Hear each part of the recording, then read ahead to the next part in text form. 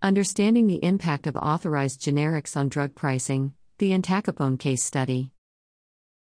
Drug prices in the world of prescription drugs, brand name manufacturers have employed various strategies to maintain revenue streams in the face of generic competition.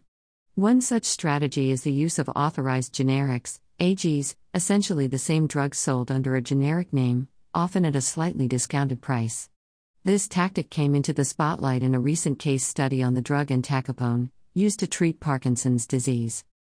The researchers explored how the introduction of AGs can affect the length of brand name exclusivity and the competition from independent generics, IGs. They examined the regulatory and legal history of generic entacapone products in the market up until 2021.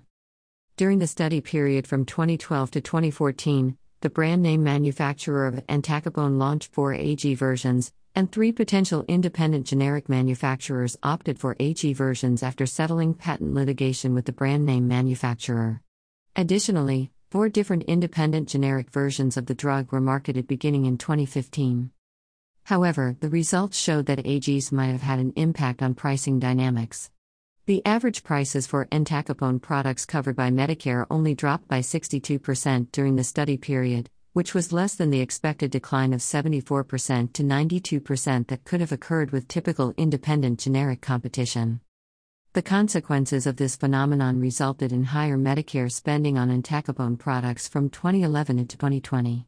The researchers estimated that if there had been more robust independent generic competition, this spending could have been reduced by a substantial amount.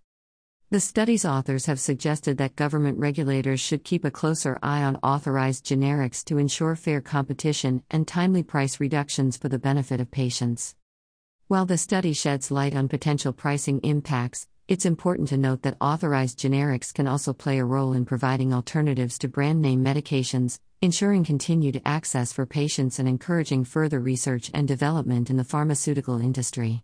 As the landscape of drug pricing continues to evolve, it will be crucial to strike a balance that benefits both patients and industry stakeholders alike.